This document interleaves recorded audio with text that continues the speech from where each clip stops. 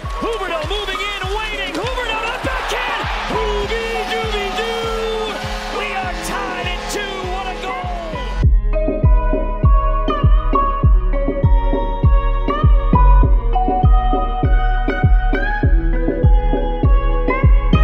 Loose puck at center. Barkov looking to get a step on Mete. Barkov to the net. Barkov between the legs. Unbelievable! Did you just do that, Alexander Barkov? The Panthers are back on top.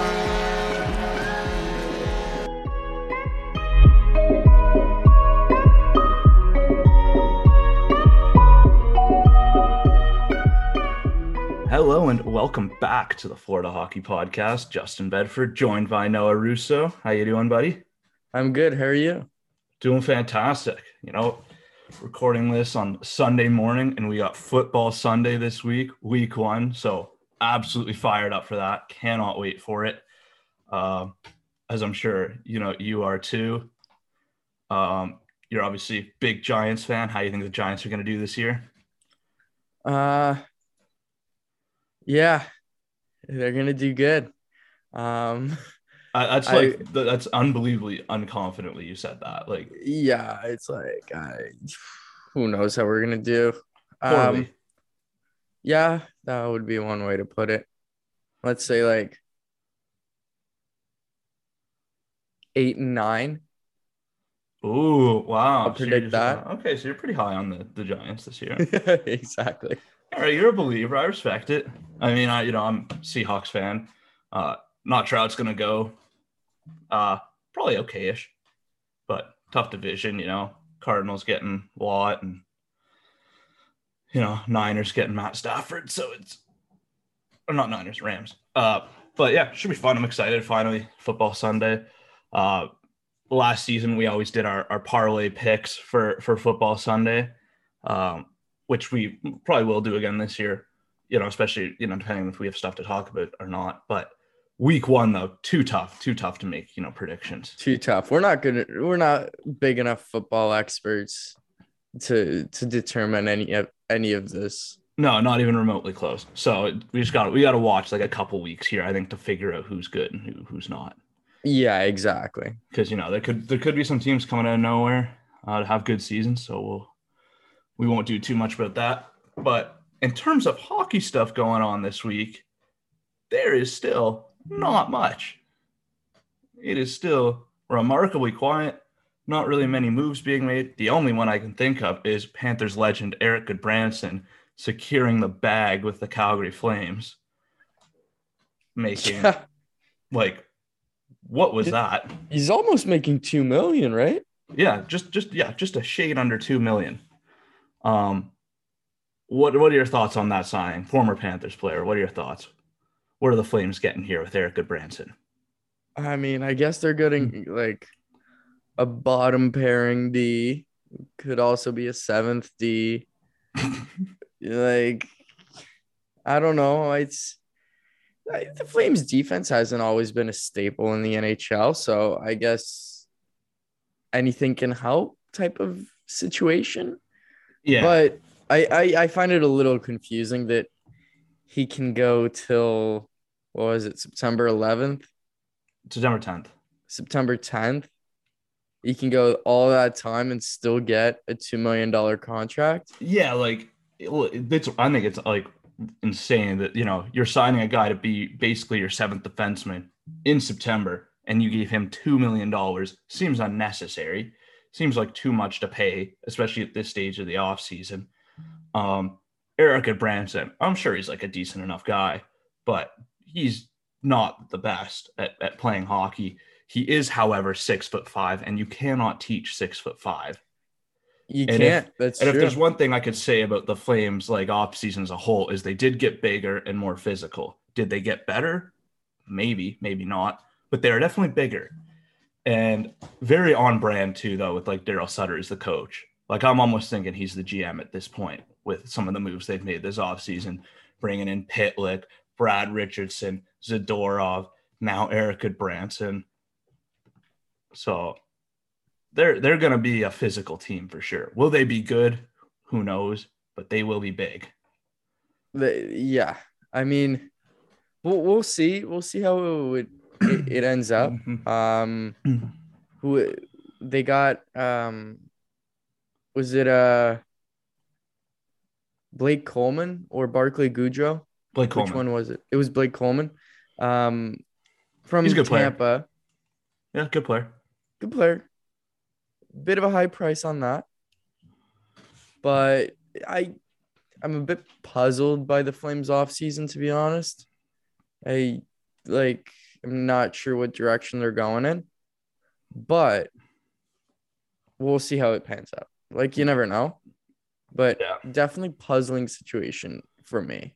Yeah, I think their season could go off the rails, I think, at some point, just with some of the moves they've made. I don't know how good that team's going to be, but Eric Goodbranson securing the bag. Love to see it. Get paid quite a bit for this stage of the offseason. Good for him. Other than that, though, really not too much going on. I know, teams are, finally open up their development camps. Panthers development camp opened up. I think we talked a couple episodes ago about players we're excited to watch. Now they're all there. And then yesterday, I think there was, interview with Anton Lundell, where he was talking about, obviously Florida very different than Finland. He was saying he was enjoying going to the beach, and just having stuff to do basically away from the rink, right? So there's that, and then I saw some people on social media kind of like reading into that and questioning maybe this guy's commitment to the sport, or kind of thinking that maybe he's going to the beach too much, not overly committed. What are your thoughts on the his comments in his first interview? I mean, I think people are reading into it way too much. I mean, yeah, people are like, oh, he should be watching like film in his spare time. Like that's what all the great players do. And it's like, no, I mean, I don't know. It can be different. Like some people are wired like that, where they're like, always working. They're always trying to get better, right? But then there's other players where like you need a break every now and again from whatever it is, whatever your job is. Like you need a break in order to be the best you can at your job. And then the beaches in Florida are lovely. So like that's what I would do too. Like I don't know about you, like when I'm working, like my life is mostly like hockey. Like I go to work, watch hockey, come home, I'm watching hockey with my roommates. We go on this podcast, we're talking about hockey. Like that's everything. You need a break from it every now and again to be the best you can be at it. And I think that like, Anton Lundell wanting to go to the beach is like, I have no issue with that. No, I don't know why people would. It makes no sense for me. But they're always going to find something to complain about. I am sure Anton Lundell spends more than enough time at the rink during rookie camp and is going to during training camp. This is really like the only kind of downtime he gets in Florida. Yeah. So, yeah. And, if you're doing your downtime, like I think I'd rather him outside at the beach having fun than, just sitting at home alone doing nothing. Exactly. So, right? I mean, it's like we should appreciate the fact that he's enjoying the area. Yeah. I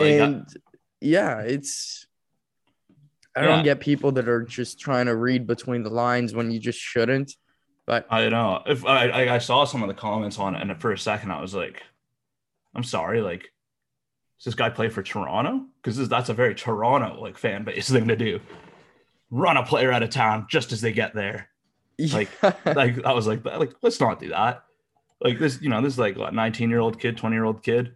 Like let's let him go out there, show what he can do, and hopefully he shows well in camp and cracks the roster and has a nice rookie year. But yeah, I have no issues with like anything he said. I wasn't sure why people really would, but it is what it is, and we'll kind of see what comes at a development camp, see if there's any players that are going to turn some heads. Obviously still early, but exciting to watch. I was looking at some of the other teams' development camp rosters too, looking around the league. One player I thought was really interesting that was on a development camp roster was Joe Veleno in Detroit.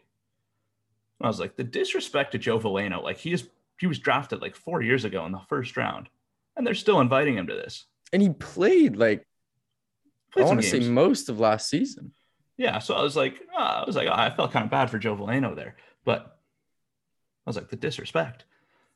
But they were disrespectful to Zadina too. Like, yeah, I mean, I know a lot of people though are like still waiting for Zadina to fill their nets with pucks, like he said he would. exactly. And so far has not been the case, but still early, still very, very early. Yeah, I mean, I'm surprised his name isn't there. Like that would have been just on par for Detroit. Yeah, you have to let the players slowly come through the system, like as slow as possible. Exactly. It's an interesting model. I mean, we'll see how it goes. And of course, Jeff Blashill is still running the show there somehow. Yeah. Like I aspire to have the job security that Jeff Blashill has.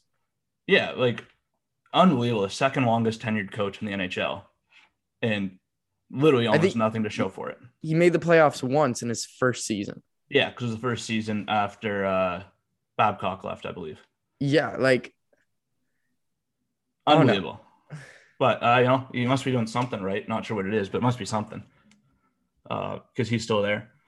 Also, one other thing I want to talk about on this episode, I'm not sure if you saw it, but The Athletic put out their list of their top 32 players under 23 years old in the NHL, or that are affiliated with NHL teams. No Anton Lundell on the list, and Spencer Knight at 32. Yeah, I saw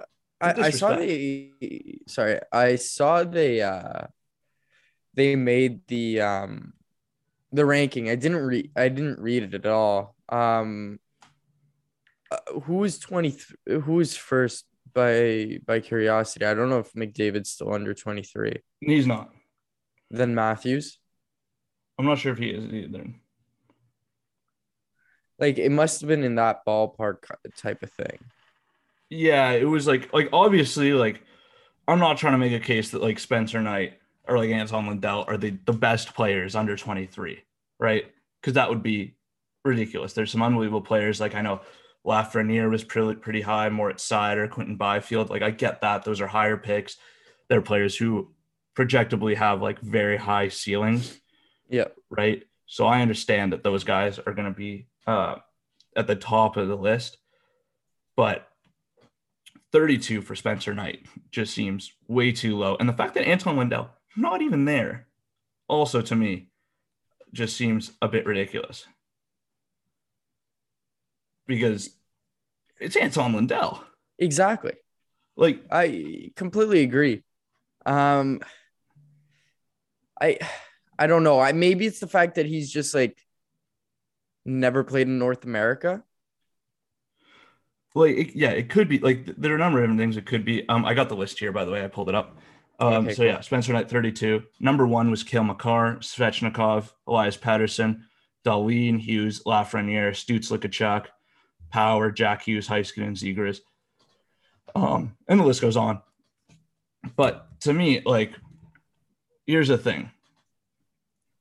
First of all, Anton Lundell, I get that he's not the flashiest player, right? And people question his offense, despite the fact that he continuously puts up offense at every level he ever plays. And he plays against men. He plays in the World Juniors. Everywhere he goes, he puts up points. So the belief that he's not an offensive guy just doesn't seem to hold any merit. And his two-way game is excellent. So to me, I would for sure, maybe not super high on their, U23 ranking, because there are some very, very good players, but he should be in there absolutely, in my mind. Yeah. And then Spencer Knight at 32, the thing for me is that, let's say you're basing this on what they are, what their ceiling, U23, I think you're basing it on what their ceiling is, right? Not so much what they are, right? Because Otherwise this list would be horrendously out of order. You have Rasmus Dahlin ahead of Quinn Hughes, that'd be absurd. So you're basing it on potential. So let's say, you have a player, let's say Tim Stützle, right, who is the 7th ranked player. He's a left winger. Best case scenario, he's, probably a top line left winger, right? Yeah. Spencer Knight, best case scenario is he's, a very, very elite goalie for a long time, right? And everything about where he was drafted and the way he's performed at every level since being drafted would say that, yeah, this guy's going to be a very, very good goalie in this league. A number 1 goalie, potentially an elite goalie, potentially a franchise goalie. If that's the case, I would think that having a goalie of that caliber is a lot more valuable to a team than having a top line left winger. Yeah. I'm just seeing names and I'm like, I I can't help but disagree. And I definitely think Anton Liddell is like better than Arthur Kaliev Yeah, like and Arthur has a Cal, bigger upside. I think has a bigger upside than several players here. And yeah, like I just don't know how you can like. There's a couple other players like from other teams, like a couple prospects I would say are like omitted and should be in there. But to me, Anton Lindell should be in there based on everything he's done so far in his career, and especially with the opportunity there is in Florida right now to play with some pretty good players, to play on a very good team. Um, so to me, yeah, I was just like perplexed by this. I will agree though that like I absolutely do agree, Cale Makar is the best U23 player in the world. Yeah, I think you have to agree with Like that. they nailed that, and then from there, you get like I'm not a big Dylan Cousins guy either. Like Dylan Cousins is in there, like Yeah, he'll be fine, but best case scenario for Dylan Cousins, I don't think is anywhere close to the best case scenario for Spencer Knight. Like I would take Spencer Knight on my team any day of the week over Dylan Cousins. No disrespect, but like it's Spencer Knight. and I think Dahlin's like definitely high on there. Yeah, I think like Dahlin's a really interesting one because like obviously number one pick, very highly touted. He's ranked fourth on this list. Like there, like the praise is there, but he hasn't been good in Buffalo. How much of that is him not being a good defenseman, and how much of it is Buffalo just sucks? Like Exactly. like if he was anywhere else, he's probably a better player. Exactly. I was having a debate at work. I think it was last week. Is Jack Eichel a top 10 center in the NHL?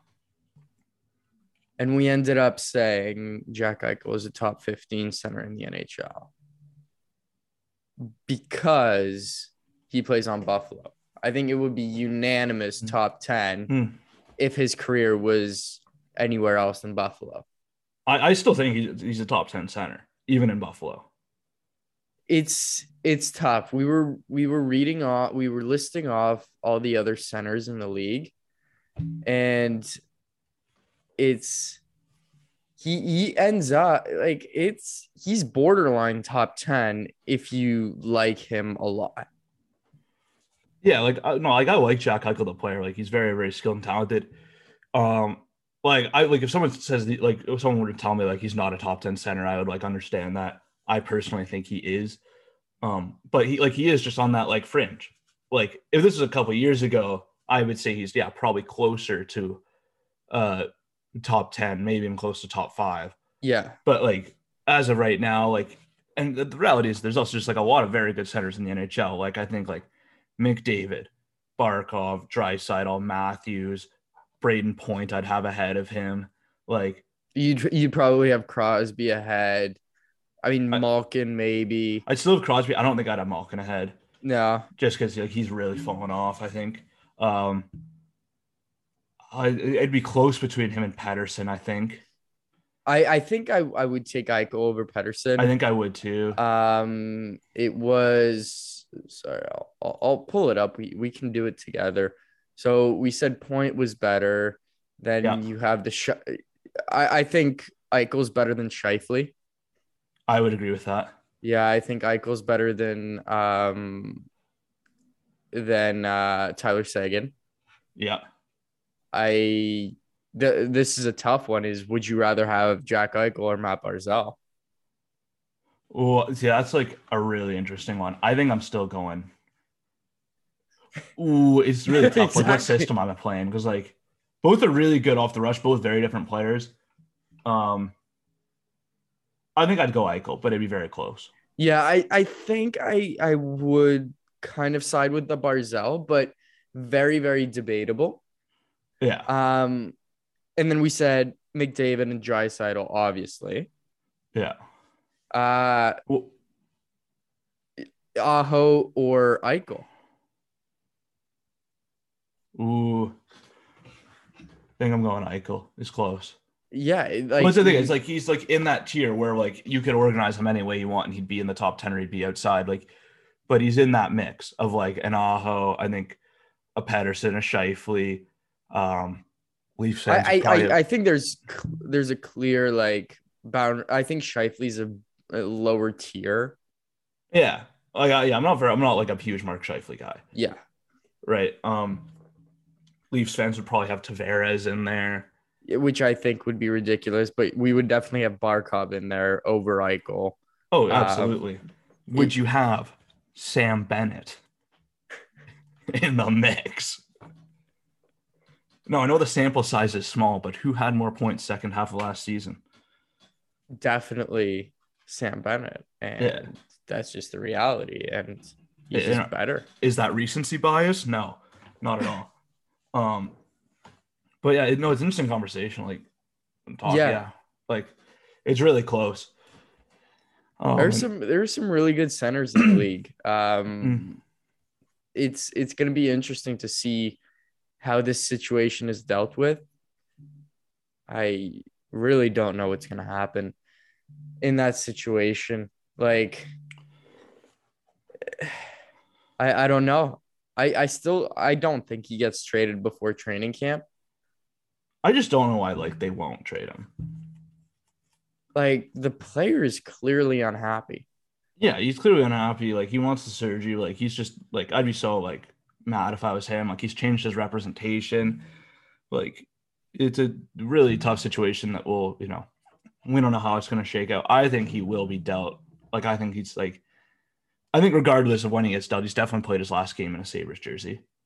Yeah. It's tough. They obviously don't want to trade him. There's obviously not the return they want on the market right now. Yeah. But the reality is too, they have no one else really to blame but themselves. You had a very, very good player, a borderline top 10 center who signed and committed to your team for long term, right? He signed for 8 years, and you have managed to basically ruin that relationship between the player and the team over several years. I'm sure not winning a lot of games also contributes to that, but you really don't have anyone to blame but yourselves. Exactly. And at this point, $10 million for Jack Eichel is probably an underpay. Probably. But that's the thing too. It's not a bad contract. Exactly. It's not if you're Buffalo, you really screwed up big time. Now, I was looking at Buffalo's depth chart this week, and I took a sneak peek, and I saw that their goaltending is a little shaky. I mean, it's arguable that it's not great. Right. And Jack Eichel makes a lot of money, so it's hard for teams to take on that salary without, you have to take some salary back if you're Buffalo. Yeah, I think that's Sergei Bobrovsky for Jack Eichel. One for one. One. The money works. Panthers save a little bit of money. Throw in Marcus Nudavara as a sweetener. Throw in Frank Vetrano as a sweetener. And then all the first round picks. Just throw them in there. Doesn't matter. Every first round pick in the future. That would be interesting. I really don't think Buffalo would do they would absolutely never do that. But in a situation where I don't think, even if the package is good, on paper is good enough, I don't think anybody would take on Bobrovsky's contract. No, it's an impossible deal to move. Even if the trade makes sense, even if it's it's pretty much the same superstar X factor going on each team, the contract is just so bad. Unless it is Jeff Skinner coming the other way. See, now that intrigues me. I still like Jeff Skinner. That's interesting. I know. Oh my goodness. He definitely has a no movement clause. Yeah, but Jeff Skinner, it's hey, do you want to come down to Florida, hang out at the beach with Anton Lundell, play on the third line, score 40 a year again? Yeah, he fully has a no movement clause, whereas what's Eichel's? Yeah, Eichel has no trade protection, no clauses. Well, at this point, I think, you'd just be fine. I mean, at this point, he would have waived them all, right? Yeah, just send me somewhere. Maybe not like Ottawa, but like send me somewhere. Yeah. I can't even imagine bouncing between like Buffalo, Ottawa, Winnipeg. At least Winnipeg is a good team, Well, a decent team. Well, their defense looks much better this year. Yeah, talk about a team who upgraded defense big time. Talk about a team that had a need and addressed it. Big time. Yeah. So also, unrelated, doesn't really relate at all to Panthers. So many RFAs still unsigned right now. So much. I am like baffled. What is happening in Vancouver? They've got all the numbers guys just like crunching every single possible scenario. Yeah. Well, the entire offseason was let's clear out some money so we can sign these guys. Then let's spend the money we cleared out to sign these guys. And then let's not sign these guys. Like, I am baffled at the Canucks situation. Because, like, it's one thing. Like, there's a lot of guys that aren't signed. Like, Brady Tkachuk's not signed. Kirill Kaprizov's not signed, right? Those are big name RFAs that are not signed, right? But Vancouver has two. Like, if you have one, it's like, okay, like it's not great, but like, you'll find some room, right? But to have two of the best RFAs right now unsigned is not great for the Vancouver Canucks. It's not, and I think they may have up to 13 million with LTIR. It's not enough. If Michael Furlan goes on there, she probably will. Yeah, he probably will. I'm pretty sure he's done, unfortunately. Like, if this could have happened next offseason, they would have been okay. They're still paying Roberto Luongo. Yes, they are. Legend. That ends after this season. They have Braden Holtby and Jake Virtanen buyouts, which are only $1 million together. Like, it's not too bad, but next year it's 2.4. Yeah. Sorry, actually this year is $500,000. It's just a really interesting situation that their cap situation is just such a clusterfuck. Like, it really is. Yeah, Jim Benning's got them into some pretty deep water, and it's they're looking awfully close to drowning. Yeah, but the good news is that help is on the way this offseason in the form of Tucker Poolman. So don't worry, Canucks fans. You're going to be just fine. No Quinn Hughes or Elias Pettersson signed, but Tucker Poolman and Oliver Ekman-Larsson are there to save the day. But yeah, like, something's got to give. Like, at some point, somebody's got to sign. Yeah, and then, like, next year, you've got to deal with Brock Besser. Oh, goodness. Who's going to have arbitration rights? And then, like, yeah, it's not great. And then after that, it's Nils Höglander. And then after that, it's Vasily Podkolzin. And then after that, you probably just have to, like, file for bankruptcy. Like, it's not great. I'm not, like, they have the money to pay their guys. They just don't have the space. Yeah, like, money's not an issue, but, like, their cap space is just a nightmare. And then they, like, kind of fixed it a little bit. They got, like, they created the short-term issue or the long-term by bringing in OEL, get rid of all those contracts that only have 1 year left. I actually really like that OEL. Like, I don't mind him. I know it's a long contract and he's getting paid a decent amount, but he does have upside. Yeah. The problem is you don't do it when you have to sign Hughes and Pettersson in the offseason and you're already against the cap. Yeah, like, I don't know why you wouldn't have just, like, taken another year and, like, waited till, like, you had, like, Louis Eriksson and, like, all the other guys off the books, right? And then, like instead of now you just have $8 million OEL for the foreseeable future, right? It makes no sense to me, but I do like Connor Garland a lot. I like that addition for the Canucks. Yeah, and it's probably a good price point for how much he's going to produce. Yeah. Like, it certainly makes sense. He's going to play with better players, I think, this year than he did in Arizona. So definitely good. And he fits kind of that culture in Vancouver, I think. But I don't know. You probably shouldn't be doing that if you have like I like it independently when you think about the fact that you also have to pay um Pedersen and Hughes. It doesn't make a lot of sense anymore. Yeah, it's And it's bad. yeah, it's bad. Um Shocked, frankly, we haven't heard any rumors about an offer sheet on Pedersen. Oh, I would offer sheet him in a heartbeat. Like if I'm Seattle, that is like right or Money. yeah. Like, what better way to steal a rivalry, to start Then a steal rivalry then than to steal their steal best like player. their best player?